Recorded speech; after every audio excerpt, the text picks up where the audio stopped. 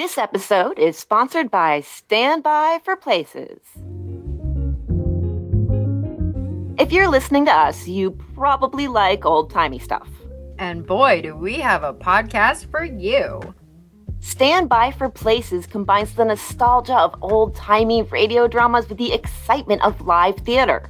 Standby for Places puts out weekly episodes with professional actors performing some of the best classics, like your favorites from the Bard himself, like The Twelfth Night. And the delightful wit of Oscar Wilde's best stuff, like The Importance of Being Earnest. And it's not just the classics. In June, they'll celebrate Pride Month with some new LGBTQ plus plays, and I, for one, can't wait to see what they present. Want a glimpse behind the scenes? Their Green Room series gets the scoop on how it all comes together from the actors and creatives themselves. So go have a night at the theater without leaving the house. Or on a road trip, or while doing chores. Check out Standby for Places on Spotify or Apple Podcasts.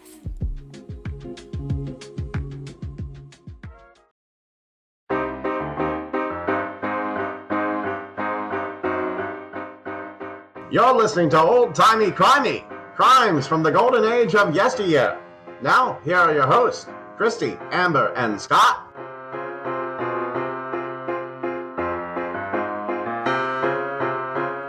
Hey, it's Old Timey Crimey. I'm Christy. I'm Scott.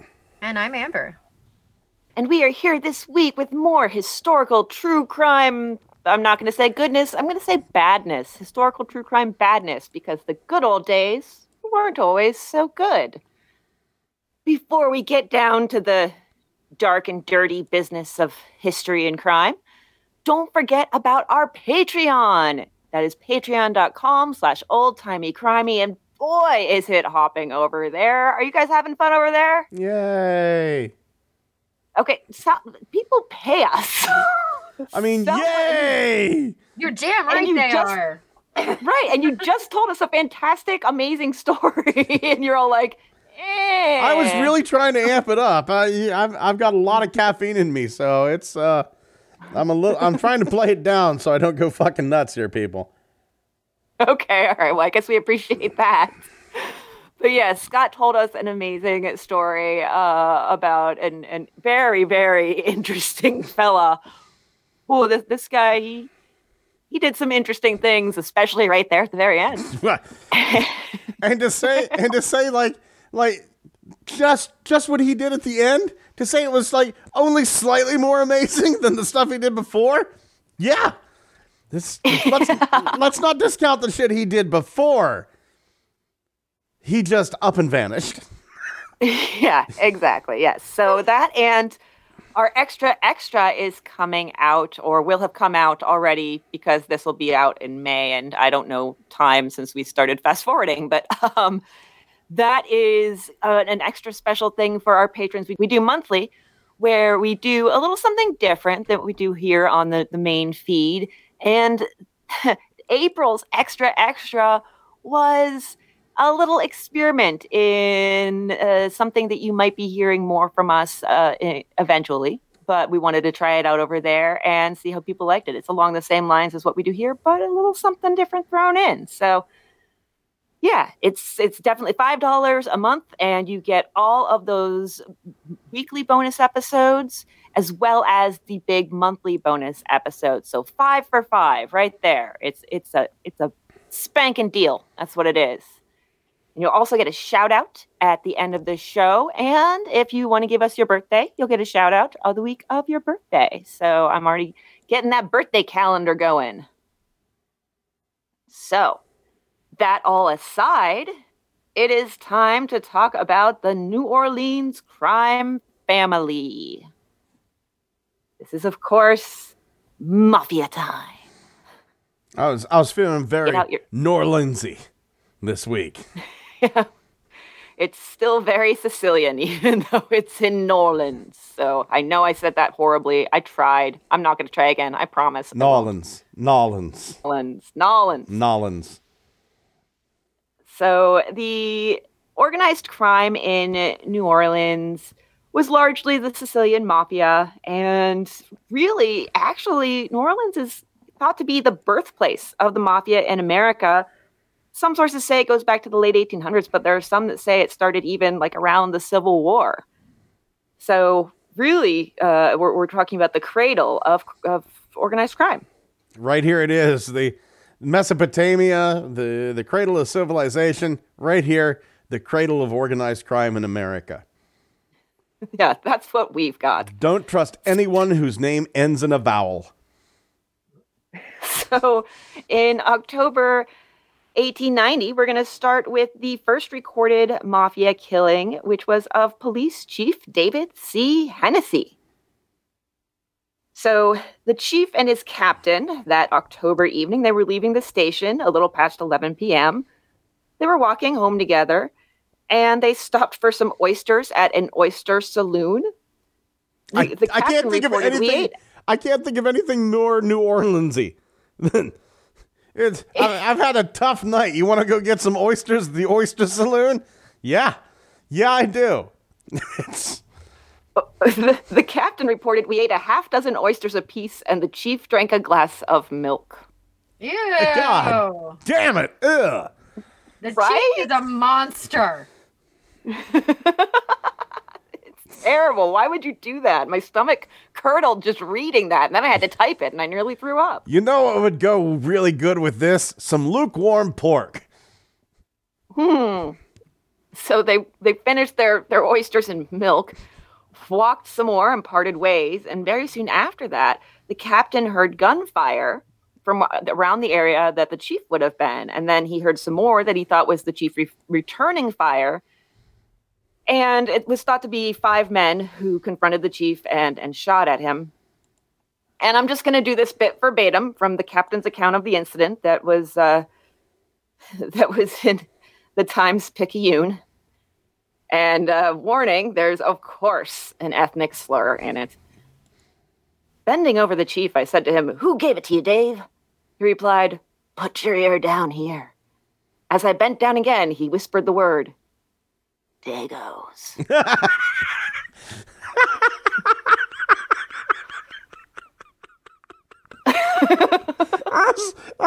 What a horrible last word to say. He died as he lived, with racism on his breath.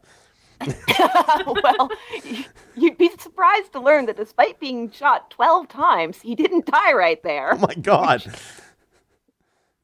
Holy shit. The wounds were announced to be very dangerous, but not necessarily fatal by a doctor who was wrong.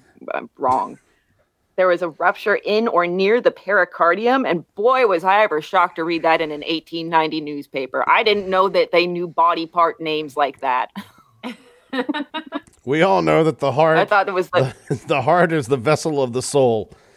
The brain just produces fluids. That is very fair. I didn't realize that they would know that either. the beady thing in your chest is broken, would be my guess. But that is the membrane around the heart. He did die at the charity hospital the next day. He was only 32, was survived by his mother, despite his young years and only having spent 32 of them on this earth. He did manage to have had his own trial for murder in 1882. This is the police chief. Wow. Impressive. Know it from both sides of the law. Yeah, there you go. So he and the chief of detectives at the time had been vying for the position of chief. There was a gun battle in the street. The chief of detectives was killed. Hennessy got off with a self-defense story. So that was his story, and he was sticking to it. I would also like to note that the mayor at the time was Mayor Shakespeare. Nice. Yeah, right? Did he have a co-mayor, Hemingway? I just really want his assistant to have a cool name, too. Oh, I would have loved that, especially since those are both names I've given to cats. So. That's why I went there. There are theories that Shakespeare didn't actually exist, that there was actually a Mayor Thompson and maybe a series of mayors. They think the mayor might have actually been a woman. Well, and that Really? was actually my favorite theory about Shakespeare was Oh. it was actually a bunch of women. I was making a joke, Christy. I'm sorry. Oh. It took me a second to catch on, but I got there. And then I was very disappointed with myself that it took me that long. So the murder of Police Chief Hennessy, the motive was said to be the fact that he had evidence regarding some Black Hand extortion schemes and vendettas between the main Italian families in the city. There were two of them, the Provenzanos and the Matrangas. Matrangas. And it seemed like he was pretty friendly with the Provenzanos from some accounts, but it also seems like he may have been helping out the Matrangas. It's hard to say. I kind of wonder if he was doing some double dealing and just trying to keep everybody happy, or just trying to get some extra on the side for himself from both sides. I don't know, honestly. It's that part of the world. I've heard it said before about New Orleans. I've actually heard the same thing said about Johnstown. It's so corrupt, it's breathtaking. Yes. Yeah. Yes. Yeah, I bet we would feel right at home there. Mm-hmm. Now, in this general time period, the territory dispute between the two families seemed to be largely about trying to control shipping, specifically regarding fruit. That was the big business that everybody wanted to control. And the Provenzanos pretty much monopolized it until that point. In fact, several of them were listed as fruit importers or peddlers. Several more of them were listed as stevedores, who likely worked in the fruit import business. And the Matrangas were trying to muscle in on that. And we have all those names because a lot of them were arrested. Or, all those, I guess, names and professions. They were arrested. And there was even some local vigilante justice attempted. Ye old Batman. Ye old Batman in this case was a young man named Thomas H. Duffy. And so this is from the Times-Picayune. The prevailing excitement caused a young man named Thomas H. Duffy to go to the parish prison and ask to see one of the accused, Scafidi. As Scafidi approached the bars, Duffy drew a pistol and shot him in the neck. Scafidi is said to be recovering. That is not a thing Batman would do. No, you're right. They appointed a committee of 50 citizens to advise the authorities on the matter. It was called the Committee of 50. So, Committee of 50. Clever. Real fucking clever. Thank you. Not you, them. Yeah. 19 men were indicted, and in March, 9 of them were tried. Some of these ended up in a mistrial. Others were acquitted, and there was a lot of speculation that these results were because of mafia bribery or intimidation of juries and witnesses. And those who had been acquitted and had hung juries were still put back in the parish prison because they had other charges against them. So they weren't out in the clear, and they definitely weren't in the clear because the Committee of 50 called a public meeting, and that did not go well for some people. When you get 50 people together and they're angry about something, that's actually also called the mob. Mm-hmm. So this from the St. Landry Clarion. Next day, the citizens, to the estimated number of 12,000, met at the clay statue and determined to lynch the prisoners. The number swelled to about 20,000 before reaching the jail, which was broken open, and 11 of the prisoners killed. And I have their names here. It's a lot of vowels. Rocco Garaci, Peter Monasterio, Charles Trajina, James Caruso, Laredo Comites, Frank Romero, Antonio Scafetti, Joseph Machecha. All of them were shot in prison, and then Antonio Bagnetto and Manuel Politz were taken outside and hung from lampposts. Jesus. So, yeah, they killed 11 people, and that poor Scavidi guy, he managed to survive the one attempt to kill him, but not the second one. Unless I don't think there was more than one Scavidi in there, but the other 8 who survived hid in the prison. Some hid in the women's quarters, which in the paper was called the hotel portion of the prison. Makes it sound really nice. Yeah, it does. I'd like to go there. No, you wouldn't. No, I wouldn't. No. Well, one of them, one of these gentlemen Charles Matranga, he managed to hide without even leaving his cell. After the lynching, quote, one of the deputies lifted up the mattress on one of the beds, and Matranga was stretched out at full length upon the slats. He was covered with the mattress and the bed placed in order so that only a very thorough search could reveal his whereabouts. Clever girl. Yes, indeed. So he was actually there the whole time the mob was invading and was able to hear it from underneath the mattress. What's this brown stain under your bed? Oddly, most of the survivors seem to be Matranga and those who were his highest lieutenants who were in the parish jail. So that seems a little suspicious. And there was some speculation that some in the lynch mob helped the higher up people or the people that they wanted to see survive escape the vigilante justice of the lynch mob. No one was ever charged for this. And in general, the press and the public didn't have a problem with what had happened. They were like, okay, sure, that works for us.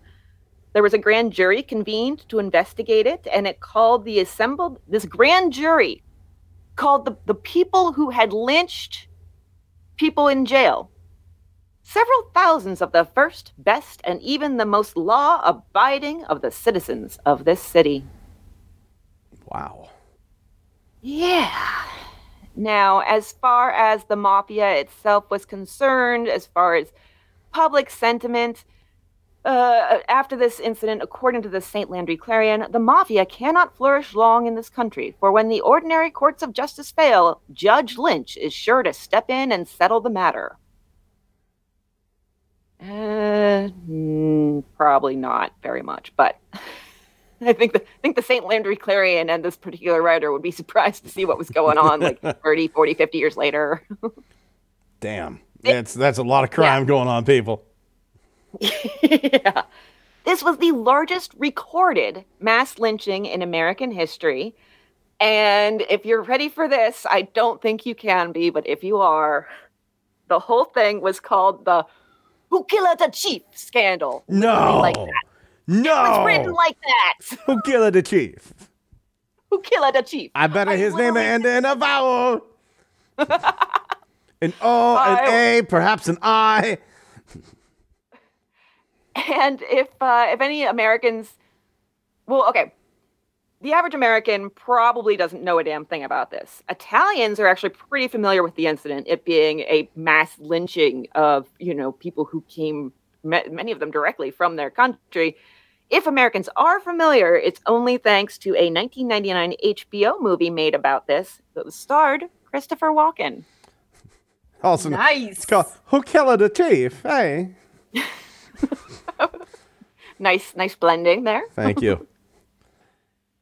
And really, this whole event was what made mafia kind of more of a known household name in the country. And that also resulted in tensions between the general public and Italian immigrants, which weren't great to begin with, getting even worse. In a statistic for you, in the next 20 years after this happened, 40% of the victims of Southern lynch mobs would be Sicilian men, even though only 4% of the population were Sicilian men. Dang. Little on the disproportionate side. Yeah, a little bit. Just a little. So we mentioned Charles Matranga, he who hid under the mattress.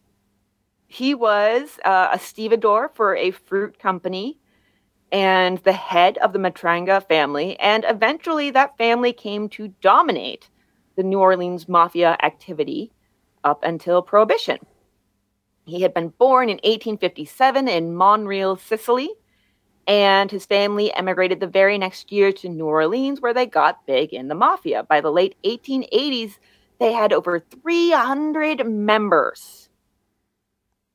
The family did some racketeering, some extortion, had a saloon, had a brothel. It was the family business, 300 members. We're going to have to ask them how to get those Patreon numbers up. Right? I think you've got a good point. We need some mafia tactics up in here. Should we start lynching people? Be a real shame if that modem burned down.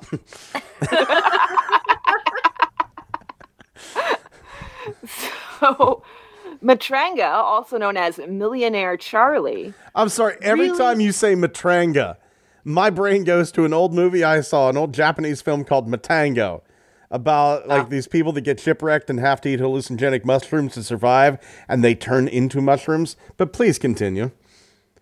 Absolutely. Millionaire Charlie Matranga. Hold on. I'm not ready to leave here. So is it like the mushroom version of Reefer Madness? Because that's really what it sounds like. It's okay. So it really is. It's made by the same company that did like the Godzilla films, Toho Films, and it is seriously Gilligan's Island, but everybody's Japanese and has mushrooms. And well, they get on this thing. They get shipwrecked on this island, and they're starving to death, and it's hallucinogenic mushrooms. And they see this one guy kind of like on another shipwreck there, and he's like part mushroom, and and just like, yeah, everybody gets turned into mushrooms. Yeah. Okay, I'm sorry, Chrissy. That had nothing to do with anything, but I had to know.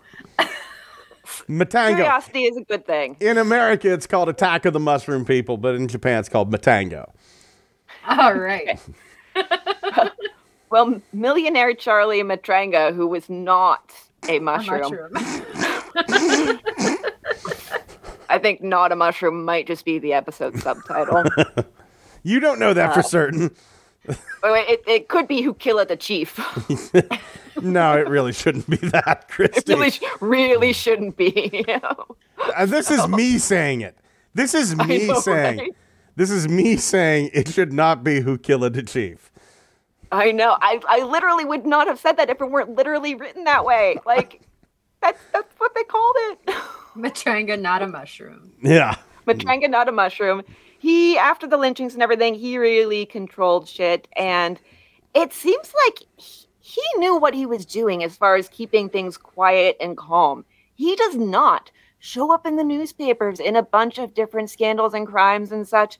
He shows up for standard family and community stuff, attending a baptism, leading a parade, donating to a cause. Honestly, he is like practically untraceable in the newspaper archives we have. I looked in every single one, and I'm like, no, this guy looks like your average American family man, a pillar of the freaking community. Criminals of modern era, please take note. After you commit the crime, you shouldn't brag about it on Twitter or Facebook. Yeah, right? Or Don't go make a ahead. TikTok about it. Go ahead and be a dumbass. I don't give a shit.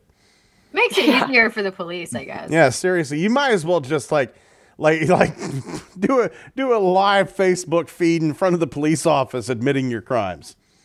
Yeah. At least make it fun. One of Matranga's guys did get shot at, but not shot, in 1913. That drew a tiny bit of attention, but it was seriously like a 1 to 2 paragraph item on page 6 or something like that. Like, it was, this guy knew how to keep a lid on shit. And so I crime family or not, I do have to commend him for, even if he was a criminal, at least he wasn't a stupid criminal. Gotta give him points there. Yes. And in 1922, he decided to step back and hand it over to the next generation. Some sources say he handed the reins over to Corrado Giancona, but it seems generally accepted that he actually had Silvestro Carollo take over. Some newspapers and accounts spell the name Corolla. I decided just to go with Carollo, so I'm not constantly thinking about cars. And I love the fact that a lot of people went, what's your name? Sylvester Corolla. We're not calling you that. You're Silver Dollar Sam. Yes, that was his nickname. Gotta love the mafia nicknames. Matranga would die age 86 in 1943. In the meantime, Silver Dollar Sam Carollo was basically, the sources vary on who actually changed the gang into a real Cosa Nostra family. Like, this is real, like, mafia, truly organized crime, not just like scattered feuds here and there and people not working together. And so he was born in 1896 in Terracina, Sicily. The family came to the U.S. when he was 7 or 8 and ended up in New Orleans. So Silver Dollar Sam eventually became manager of a restaurant, would go on to own several restaurants and bars. He got married, he had 3 kids, and he also rose in the ranks in the mafia. One paper described him as a darkly menacing fellow with black, thinning hair and a long, curving face. I like that description a lot. Yeah. But I also really like, what was it? Was it Millionaire Charlie and then Silver Dollar Sam? Like, ouch. Oh, good point. Seems like a downgrade. Yeah. Yeah. That nickname is a diss. Well, it's possible that Matranga put Giancana in charge of shit altogether with Silver Dollar Sam as street boss, and he would eventually kind of work his way up even further. So it really is kind of unclear. And there was a lot of activity to manage as far as the crime in the town, the racketeering, the bootlegging, the gambling, the drug trafficking, and just hands in various other pots. So it was a lot. It's a lot of work, you know? You got to love your job if you're going to live your job. I really want the people under him to be like Penny Peter, Dime Dave. Bitcoin Bob. Maybe it's a little bit too early for that. Ethereum But soon, Eddie. But soon. Soon enough, I'm sure. So in 1923, the bootlegging caught up to him, as it sometimes would again in his future, and he went to federal prison for around 8 months after stealing 89 drums of booze. Somebody's having a party. Yeah, the sentence was for a year, but he got off 4 months early, and this is a recurring theme in his life as well. Going to prison is a recurring theme. Getting out really early is a recurring theme. Now, there is this story that in 1929 came around that Al Capone was trying to muscle in on New Orleans, and Carolla had his guys intimidate some of Al Capone's bodyguards so that they would flee town, or even not necessarily Carolla had his guys do it, but Carolla was so influential and powerful that he had the New Orleans police do it. But it kind of there's several different reasons why that seems unlikely. One of the reasons is that it does look like they actually worked together at least a little bit later on. There was, a whole list of people indicted for this big booze ring that we'll get into, and it was Al Capone in charge of it, and Carolla was one of the people indicted. So, and the press was all over Capone at the time. He wasn't exactly hiding in the shadows. So you would think that there would be some press reporting somewhere on this, meetup that went wrong between the two. But there wasn't, as far as I could tell. So, and also in 1929, it was a very, this was a turbulent period for Carolla. The police and the feds were trying to get a handle on all this gang activity in New Orleans, because it wasn't just Carolla's mafia. There were a ton of other players, and there's a lot of corruption and crime going on. And a federal agent, Clarence V.B. Moore, was arresting a couple of guys they suspected of dealing morphine. And in the process of arresting them, he runs his car right into theirs. And so that I think, yeah, Clarence Moore, that's a bit of an iffy one, in my opinion. How so? Well, I mean, Carolla's arrested for shooting him. But man, a lot of the New Orleans cops, like even ones that weren't on the take, they testified that he was in New York at the time. He still gets 2 years. So I honestly think this one is just kind of one that Carolla got pinned for, but he didn't actually do. Yeah, it is definitely curious. But yeah, Moore rammed his car into theirs, and when he goes to arrest them, Moore gets shot in the face, in the jaw. But he lived. If these stories that we're telling you are anything, is that a lot more people survived gunshot wounds than we thought. Damn it. Yeah, a guy got shot in the neck and he survived. A guy gets shot in the jaw and he survived. Hell, the police chief got shot 12 times and he survived for another 12 hours. One for every bullet. There we go. There was the problem. Yeah. Keep shooting there him. Just the doctor going, 12 hours, 12 bullets. Keep shooting him. Oh my God. No, I'm just putting it together though. The extra that we did. How many axe swings and how long did he live? Yeah. Oh no. Oh, no. I'm telling you, Oh, people, one and done. One and done. The extras make him live longer. Oh, no. It fills them with hate. It allows the universe's hate to fill the body and keep them alive. Okay. There's so- some son of a bitch that went through a wood chipper that's still pissed. There was a manhunt for Carollo. He did skip town when he came back in February 1930. He got picked up. Now, Scott, you had one version, but I found multiple versions here. Either he got off completely because there was no evidence, or as Scott said, the police testified in his favor, or he got sentenced to 2 years for this, or he got sentenced to 8 to 15 years for this, which also, I think this is a confusion of several cases that were happening around the same time. And so it must have been really hard reporting on these because you might get the details that, Carollo was, say, sentenced to 2 years. And it's like, but for which crime? Christy, are you saying that sources vary wildly? Wow. That gave me a little chill. Right on. Guy. Right on. So then at the end of 1930, he was arrested.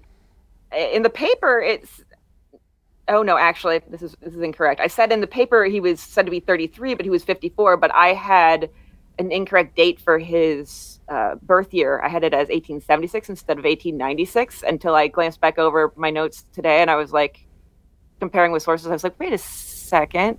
How'd that happen? Because that's a whole 20 years difference. So yeah, he probably actually was 33. Oops. And so he was arrested. It was this whole thing, again, these territorial disputes, especially with the bootlegging happening. There was a bootlegger rival, William Bailey. He was 28. And Carollo and his gang came after Bailey and a bunch of other guys after Bailey allegedly hijacked their booze hideout, taking thousands of dollars worth of liquor. So they shot him. He lasted a little while, probably as many hours as he was shot, I guess, if that's the theme. And it said in there's some fun, just a little bit of fun old-timey gang language here in this newspaper account. One suspect arrested, Silvestro Carollo, was positively identified by Bailey as one of 4 men who late last night put him on a spot and poured a stream of shots into him from a chocolate-covered automobile. Nope. I like that better. I think Milton Hershey needs to be called in for questioning. It was a chocolate-colored automobile. And Bailey was shot. A bunch of shooters. All the shooters were under 4 foot tall and orange and singing. Oompa loompa doopy dee doo. We are going to shoot at you. So, and as for how many times he was shot, it was either 3 or 14. Well, the answer is how long did he live? Exactly. That answers that question. That's confusing to me. Like, I could understand 13 or 14, but 3 or 14, very different things. The fucking JFK assassination all over again. Right? Now, the thing about Bailey is, and a lot of these guys actually is the case, especially like mid-level mafia type dudes, he had also been an informant. He had been arrested more than 20 times, but never once convicted. That's odd. Yeah, that's a little suspicious. Now, Carollo was arrested, but he said, I have an alibi. And it is the best old-timey alibi. I know I'm using the word old-timey a lot, but it's getting super old-timey in here when your alibi is that you were out buying phonographs. Wow. Damn. I went down to the Five and Dime to get the new Al Jolson phonograph record and some Fitzky's tooth powder. Yes. That's when Coca-Cola had real cocaine in it. Yeah. I'll tell you what, man.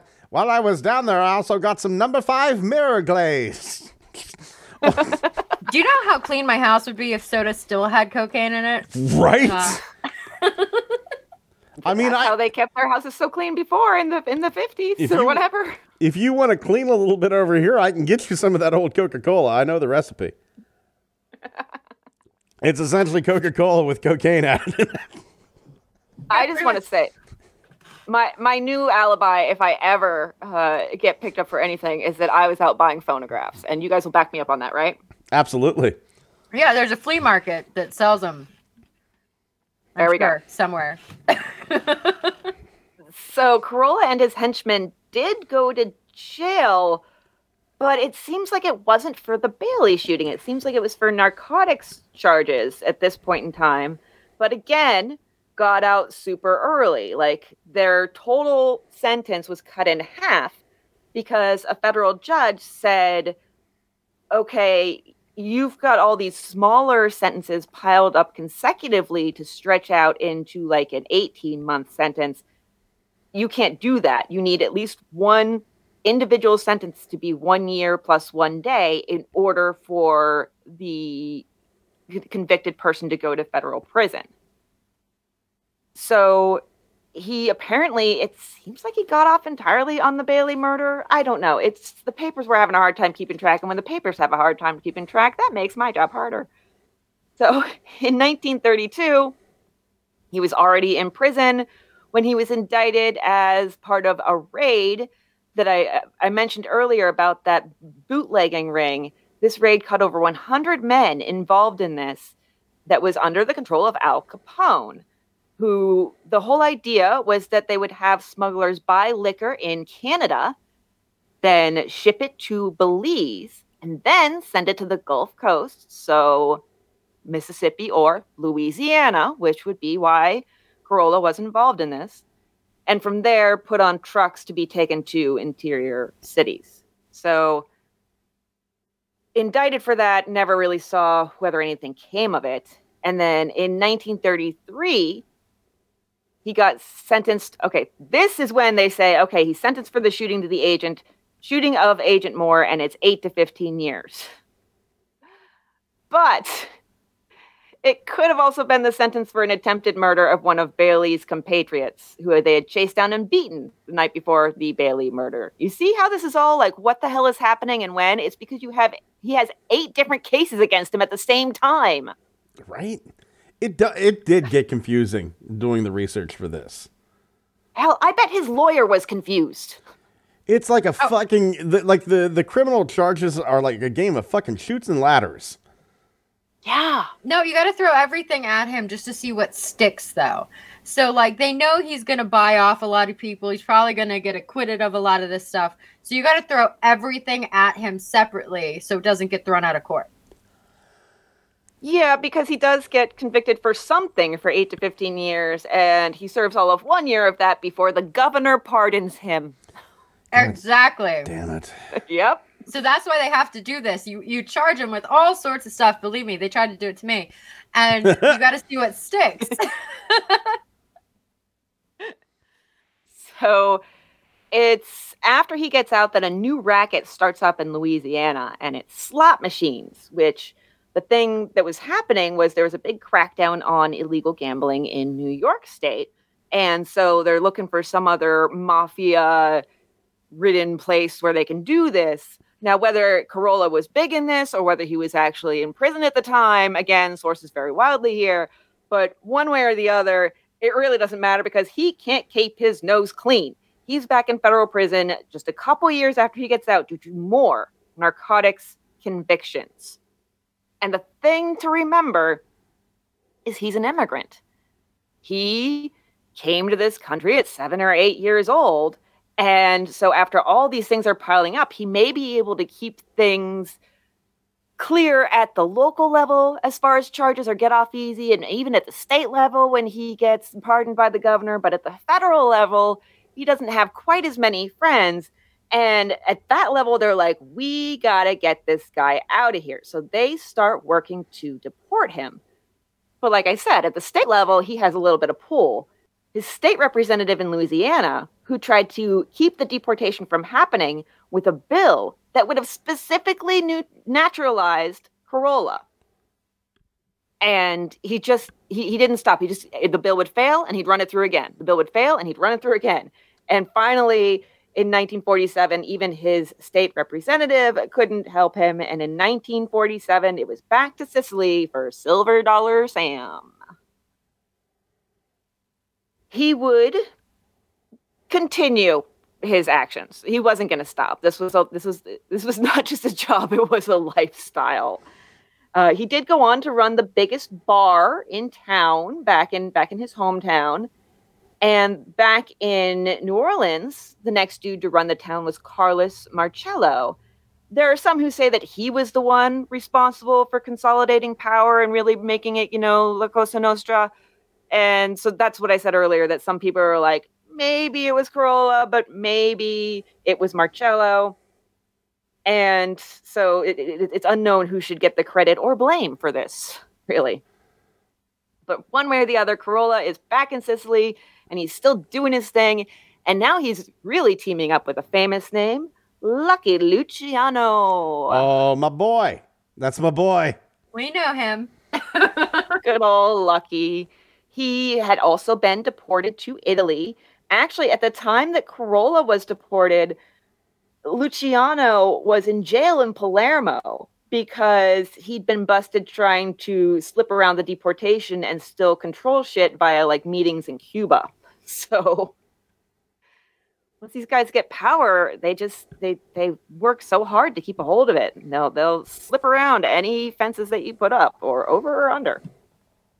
And they work together, Luciano and Carolla, to basically do a lot of criminal shit in Mexico. And that seems to be sort of a waypoint for facilitating drug trafficking between Italy and America. So it's sort of like how they used Belize to slip around America's regulations for prohibition. Now they're using Mexico for that in the same way, but for narcotics. This episode is brought to you by the Hypocritical AF Podcast.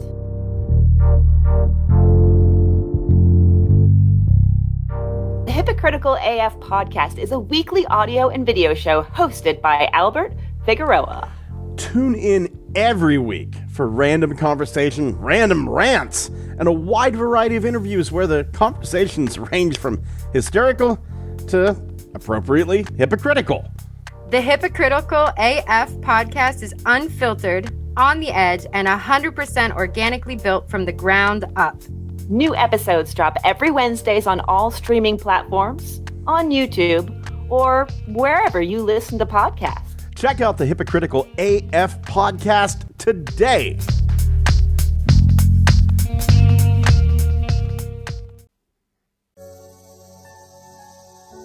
My name is Paige, and I'm the host of Reverie True Crime. Reverie means to daydream, but even daydreams can turn into nightmares. Join me as I tell you haunting and horrific reveries about missing people and senseless murders. I also interview survivors and people seeking justice for themselves or a loved one. New episodes come out every Monday morning, and sometimes you'll get bonus episodes on Thursdays. Wherever you're listening to this current podcast right now, you can find Reverie True Crime.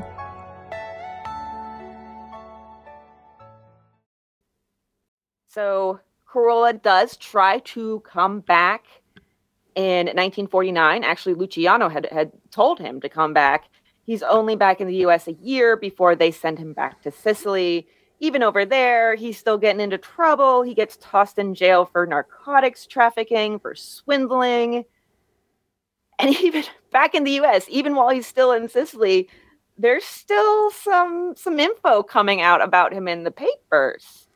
In 1952, it came out that he had a tax lien, or several, in 1945, worth $62,000. Now that's over $900,000 today. So big fucking surprise. Big fucking surprise. They try to get him on a tax thing.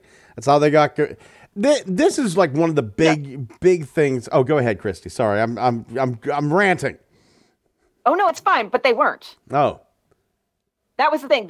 The way this came out in the newspaper was all because of one journalist who had this nationally syndicated column, and he was really known for digging up dirt about stuff in our political sphere. And the thing was that he had found out about this, but when he went to the IRS to try to get more information, they were like, no, we can't give you that information. We'll be fine. There's laws against it. And he's like, but he's a criminal and he's not even a citizen anymore. And what rights does he have from the IRS? And they were like, no, we can't give you that information. So really, wow. I thought at this point in history, no, I'm not going to take it back what I said about taxes. I think that, especially right now at this particular time of the year, but I don't like how the government kind of has the IRS there. They make the laws so complicated that everyone's a criminal and they can kind of throw anybody into jail on tax evasion at any time they want.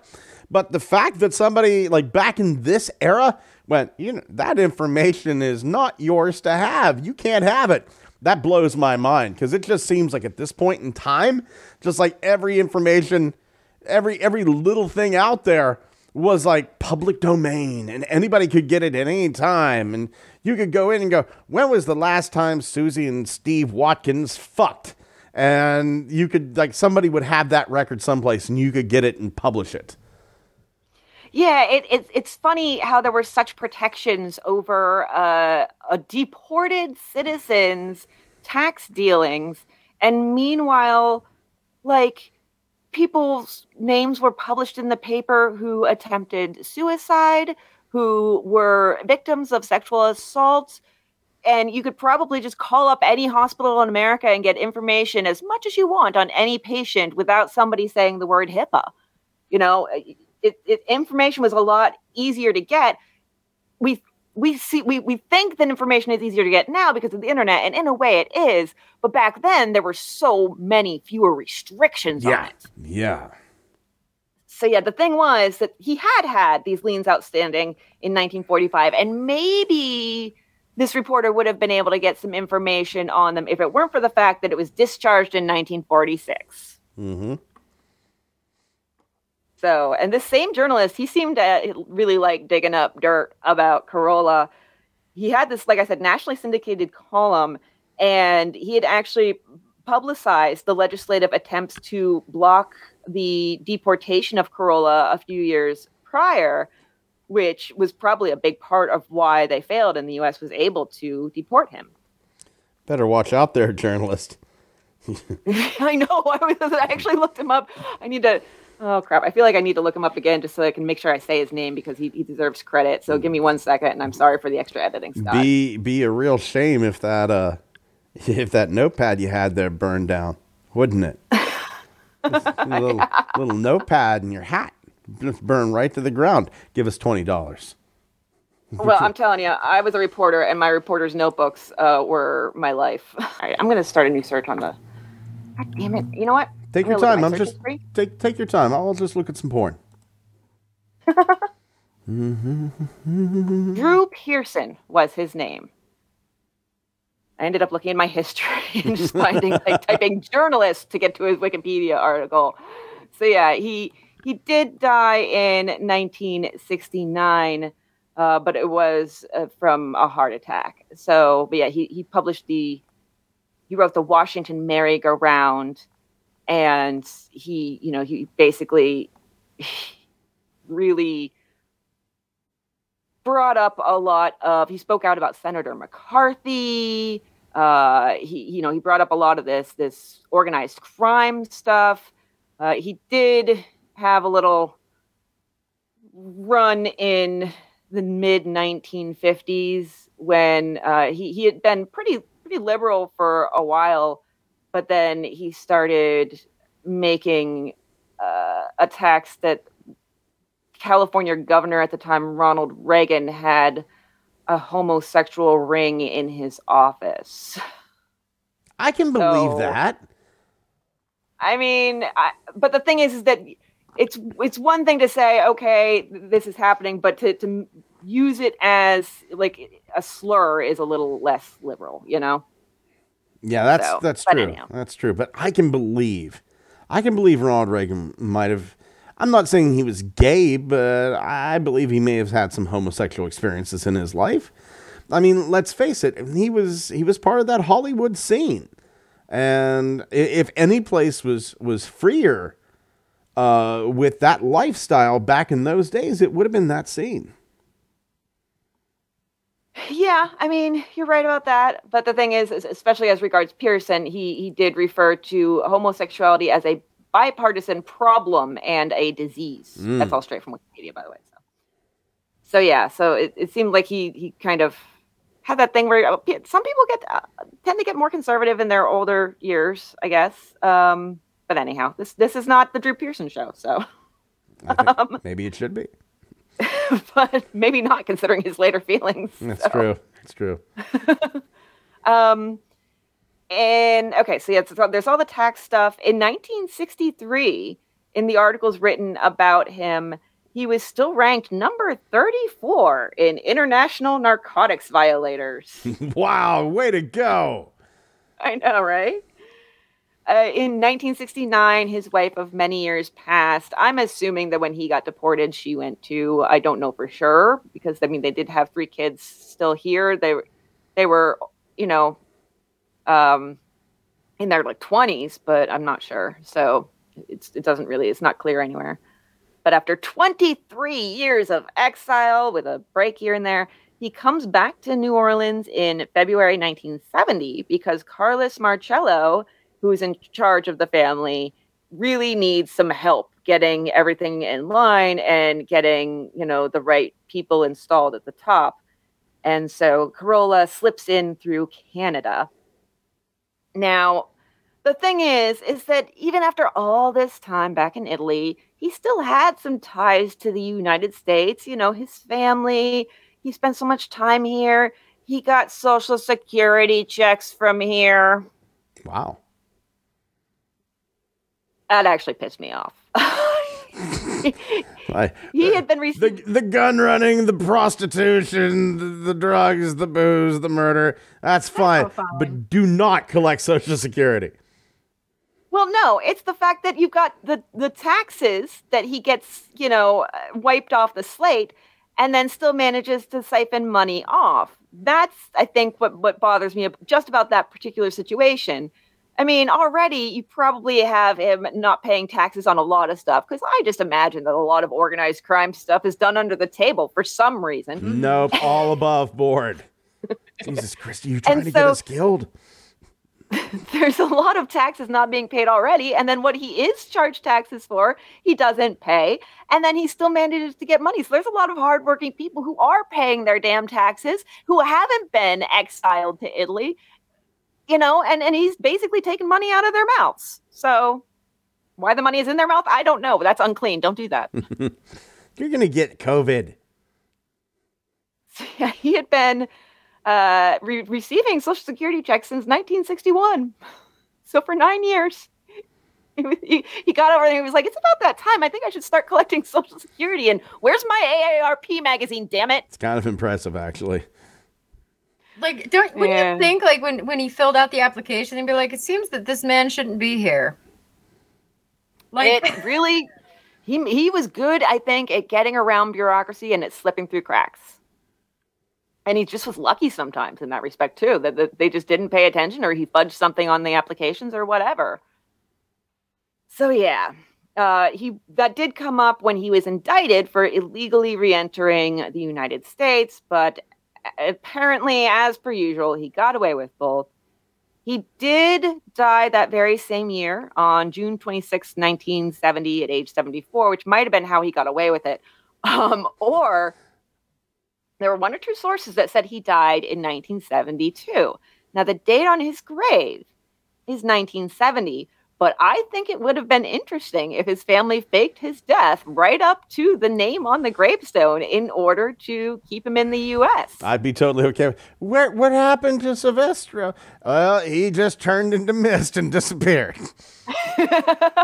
I can imagine this whole funeral where everybody's just winking at each other, like Lucille Bluth exaggerated winking at each other. You know, they're like doing the eulogy and they're like, "Oh, Silvestro was such a great man," wink, "and we will all miss him so," wink. Anyone else notice the priest looks a lot like Silvestro with a mustache?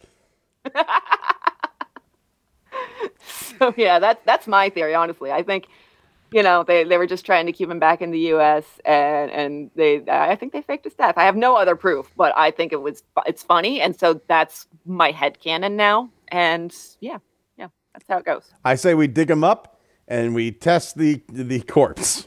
I don't know how we could test it for like just 2 years. Maybe there's a freshness seal on the coffin. I don't know. And if that freshness seal is broken, you are in trouble. It really is. It says here, do not open until 1972. So we know.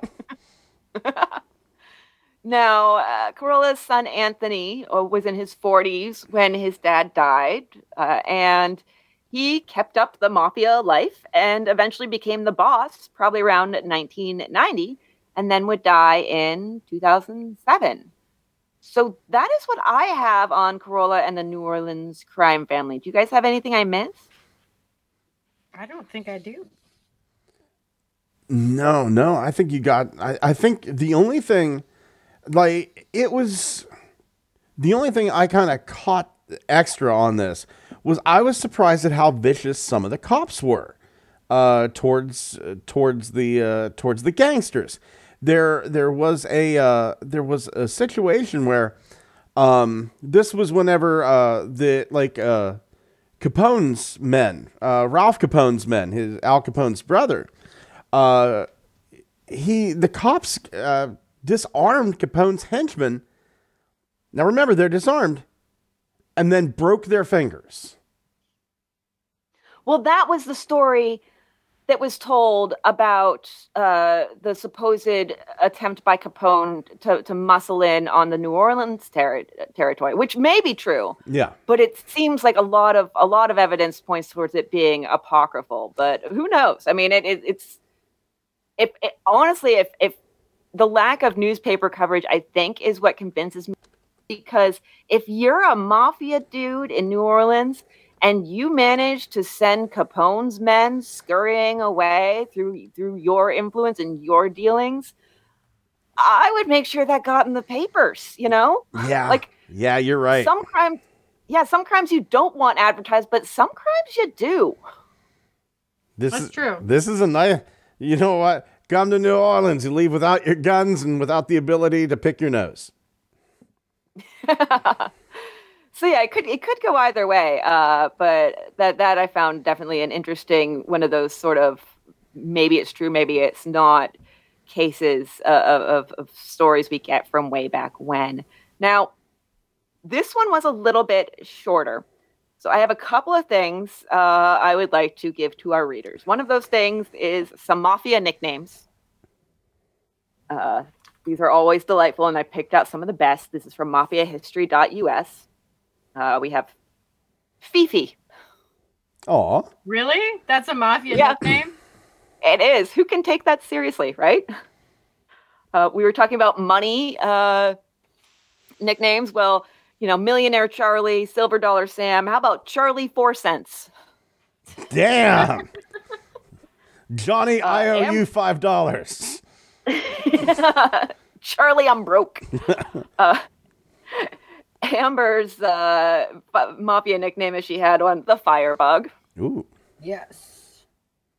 There's a lot of cockeyed in there. There's Cockeyed Joe, Cockeyed Nick, Cockeyed Sam, Cockeyed Phil, Cockeyed Freddy, and Cockeyed Louie. A whole string. Frankie Hot Dogs. Gene Harlow. What? Yeah, like Gene, spelled the male way, Gene, Harlow. I don't know anything. My guess is very blonde. Yeah. Or Great Lakes. He's got some kilograms. Mm-hmm. Kilograms. So, Greasy Thumb. Old stank finger. Old Stank Finger. Joe Bananas and Johnny Bananas. Of course. Two different ones. While we're on the food theme, Johnny Sausage. Man. Wonder what he was known for. All right. And Louis Lump Lump. What? Yep. He's full of tumors. Steve the Human Taglione. And Albert Anastasia, who I feel like we might need to hit it at some point, he had several nicknames. The Mad Hatter, the Earthquake, the One-Man Army, and my favorite, Lord High Executioner. Ooh. There's a New Orleans executioner I'm saving for a tiny. Yeah, I'm really digging this guy. I'll give everybody kind of like just a nice little hey, how's it going? There is the reason I kind of picked the New Orleans crime family.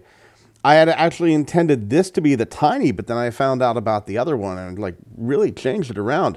So upcoming, we're going to find out about Louis Congo eventually in one of our Patreon episodes, who was a freed slave in New Orleans who became an executioner. Nice. Yeah. Ooh. Yeah, Louis Congo was the guy's name. So look for that in maybe a month or two on the Patreon side of things. But I found the Louis Congo story incredibly fascinating. I just found, this week's Diderici. I found that even more fascinating, so I went with that instead. Yes, that was. And other Mafia nicknames, I pity the fool who gets the Mafia nickname Mr. T.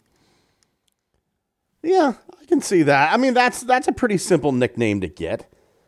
It is, yeah. It's just funny in retrospect. Yeah.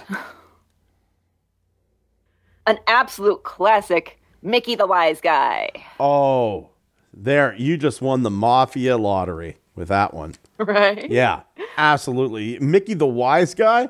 There's a movie, Wise Guys. Heck, you win. You win. Yeah. No more callers, Mustache. please. Well, I've got a couple more for you. Shit. Mustache Pat.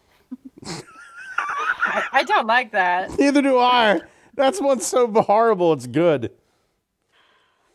Speaking of so horrible, it's good. I think this one's actually so horrible, it's bad. Petey Pumps. Oh, no. I don't like it. No, neither do I. I'm a little uncomfortable. Did he team up with Mr. Sausage? Maybe. Willie Potatoes. Okay, I can see that one. I'm kind of okay Also- with old Willie Potatoes. Also teamed up with Johnny Sausage. Well, I feel like Willie Potatoes, they're like, that man's got some big old potatoes. And man, are you saying his Yeah. testicles are that big? No, they're that dirty. It's And finally, I think this guy, I don't know, maybe he spent some time in Britain or something. I have no idea. But Tony Teabags. well, there it comes. No, it doesn't it? Yep. So, and then I've just been collecting newspaper stuff. So do you guys want a couple of old timey newspaper bits? Yeah, let's do it. A little bit of extra here for our listeners. Sure. Yeah. So this one was quite harrowing for this poor young lady. And this is from Lewistown, PA in 1860. And the headline's definitely an attention grabber. A young lady completely stripped. Yes. All right.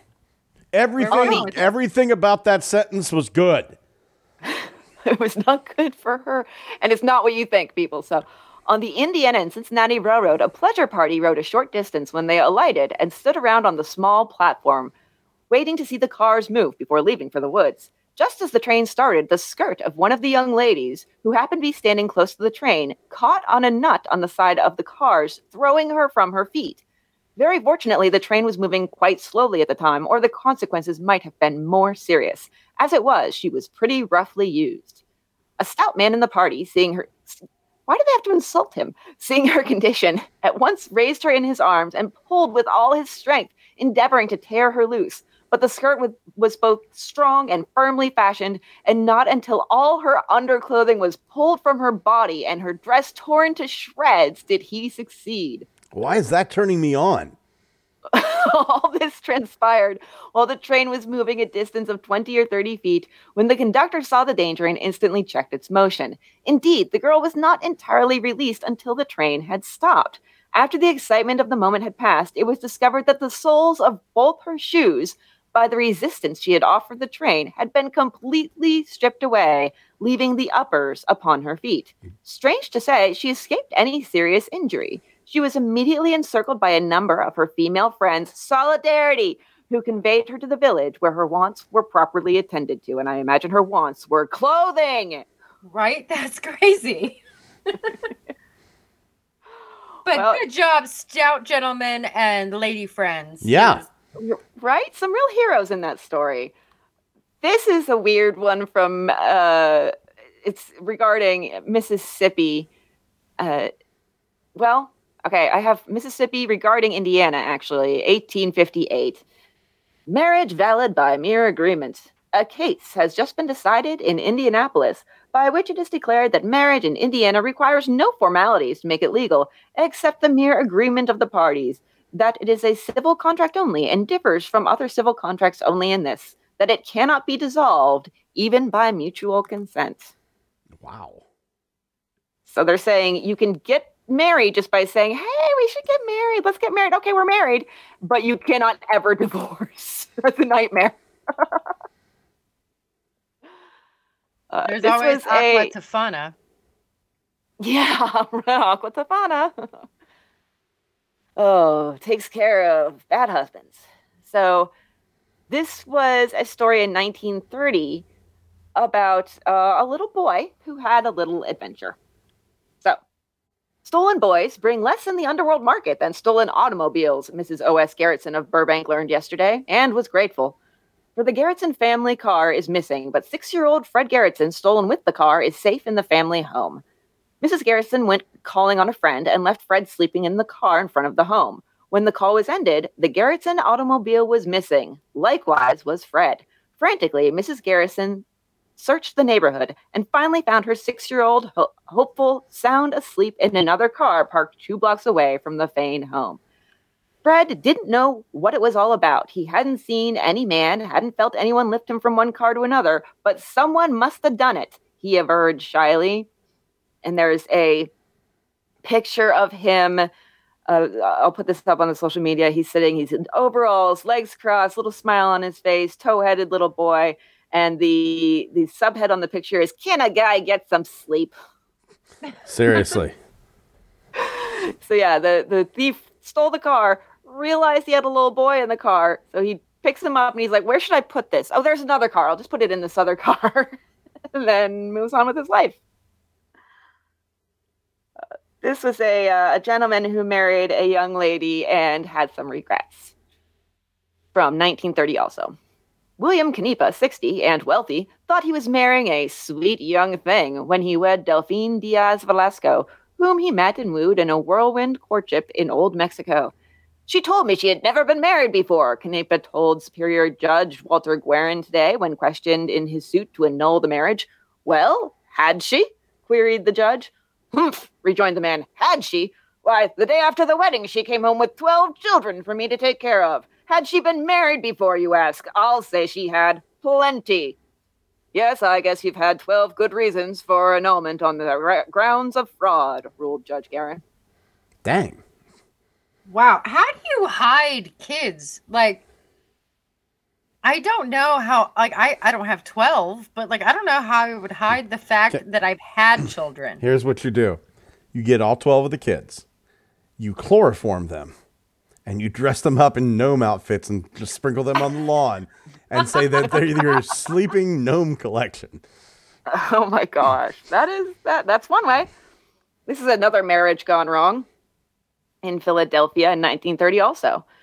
Mrs. Elizabeth Attillo, 40, killed James Cassidy, 48, today when he called at her home to tell her he had married her 18-year-old daughter, Rose.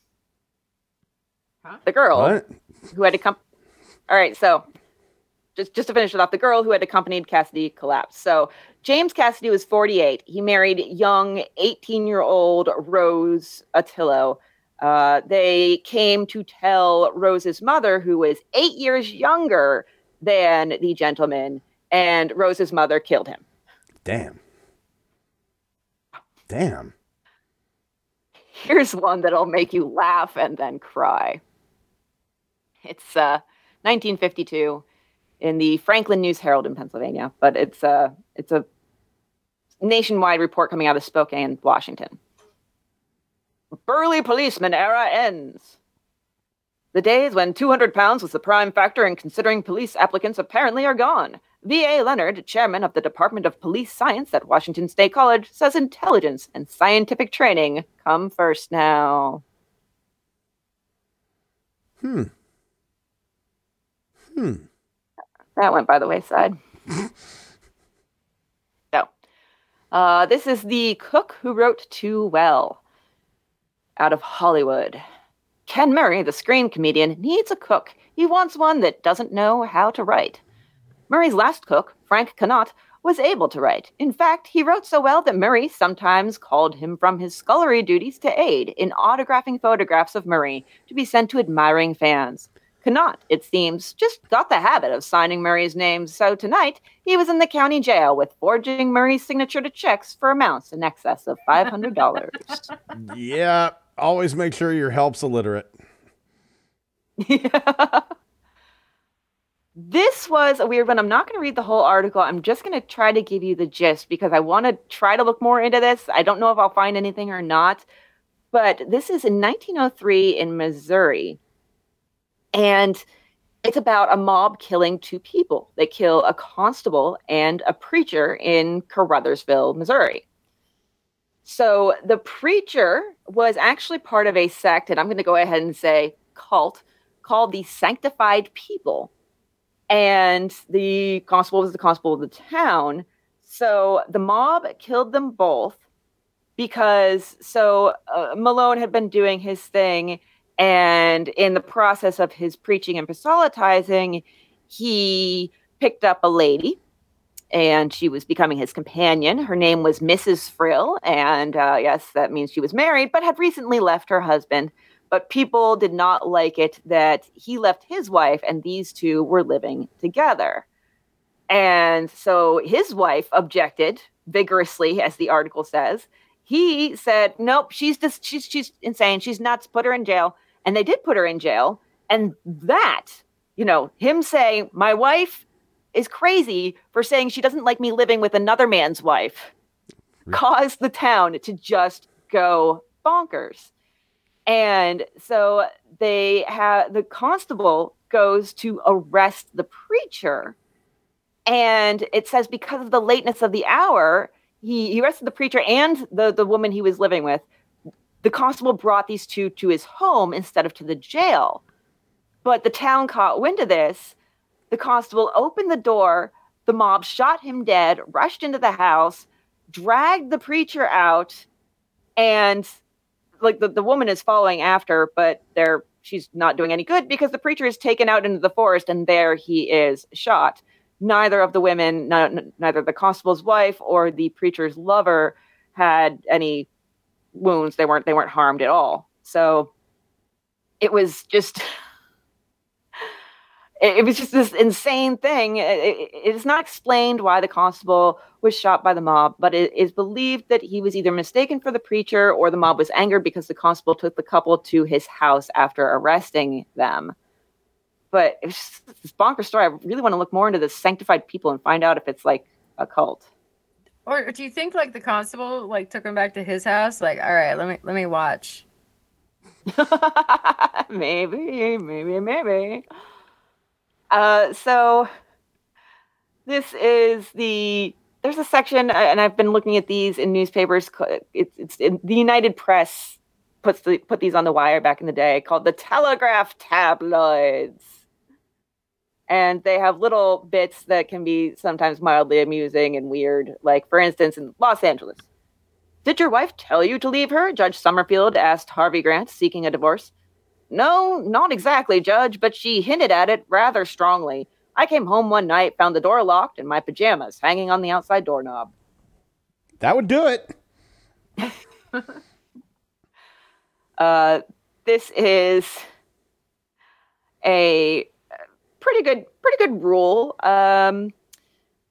In Chicago, another Telegraph tabloids, there's a law against it, and what's more, you might take cold, Judge Joseph McCarthy declared as he fined a man for parading in a derby and nothing else. Well, yeah, that's called having a good Saturday. Yeah. So that is my Telegraph tabloids, I guess. That is my old-timey newspapers and my mob names and Corolla. And, I think that was a fun time. That was some interesting stuff we delved into, and we got to, at the very end, ride around to all the different times, learn about all the weird shit that people were doing in the old-timey times, which they were doing some weird shit. Look at you doing the extra credit. They still do weird shit. I was once kidnapped by a man wearing nothing but a Rastafarian hat. That sounds right for some reason. It was lovely, actually. But Jesus. like weird things happen all the time. They just don't make the newspapers now. Yeah. Yeah, that's true. So yeah, that's all my stuff. We have a shout out for a new patron. Do you guys want to try this? Make it epic, all three of us together? Let's do or it. sort of in sequence. So I'll start, then Scott, then Amber. Okay. All right. Joel.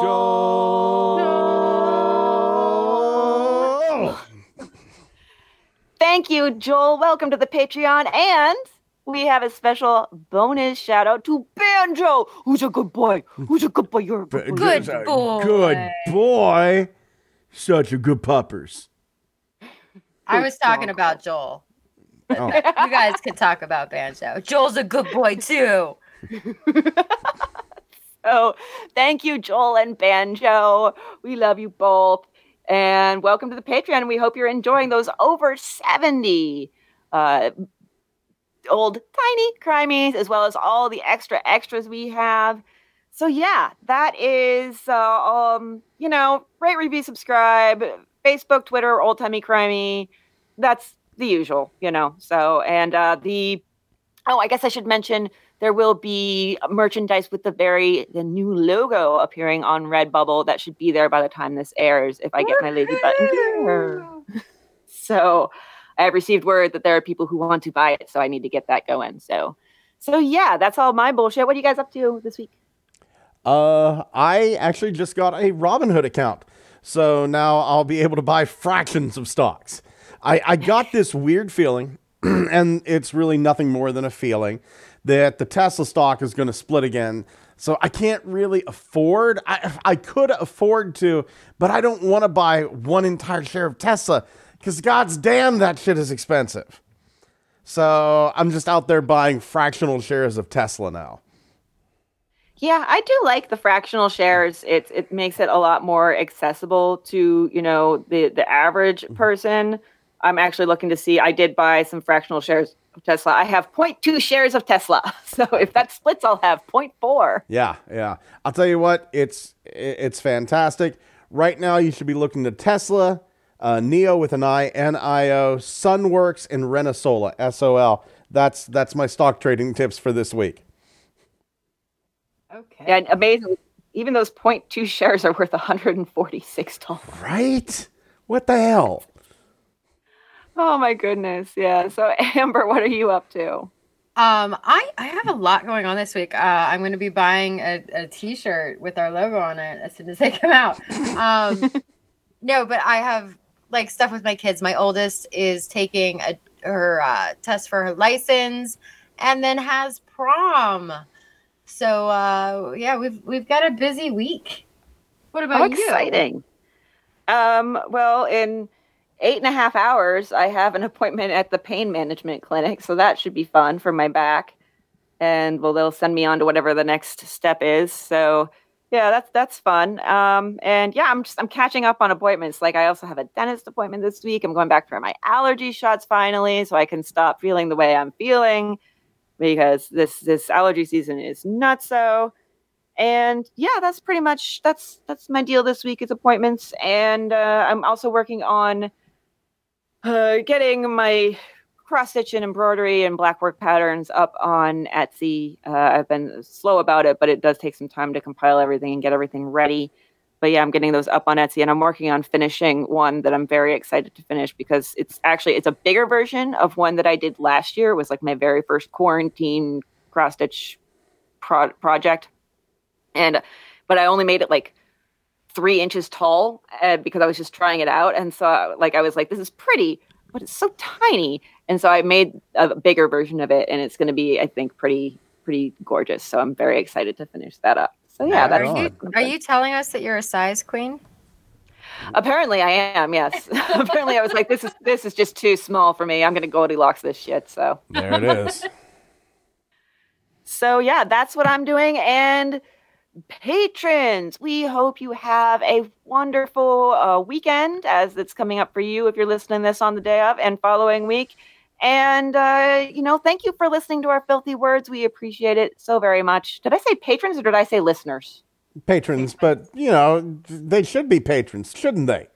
Yes. Yeah. Oh, the patrons, but the patrons and the normal listeners, too. We thank the patrons a lot. So everyone in the world, have a wonderful week. Thank you for listening to our filthy words, and bye. Bye. Bye. My sources this week are Thomas Hunt on the American Mafia, Larry Henry on the Mob Museum, Justina Nystrom on 64 Parishes, Wikipedia, several newspapers via newspapers.com. Thank you, Chris Garcia. Ronald Rawson on National Crime Syndicate, Dexter Babin on Louisiana Mafia, and mafiahistory.us. My sources are NewOrleansPass.com, Wikipedia.org, Mafia.wikia.org, mob-who.blogspot.com, and findagrave.com. My sources this week are mafia.wikia.org, mob-who.blogspot.com, and the Lewiston Daily Sun by Jack Anderson.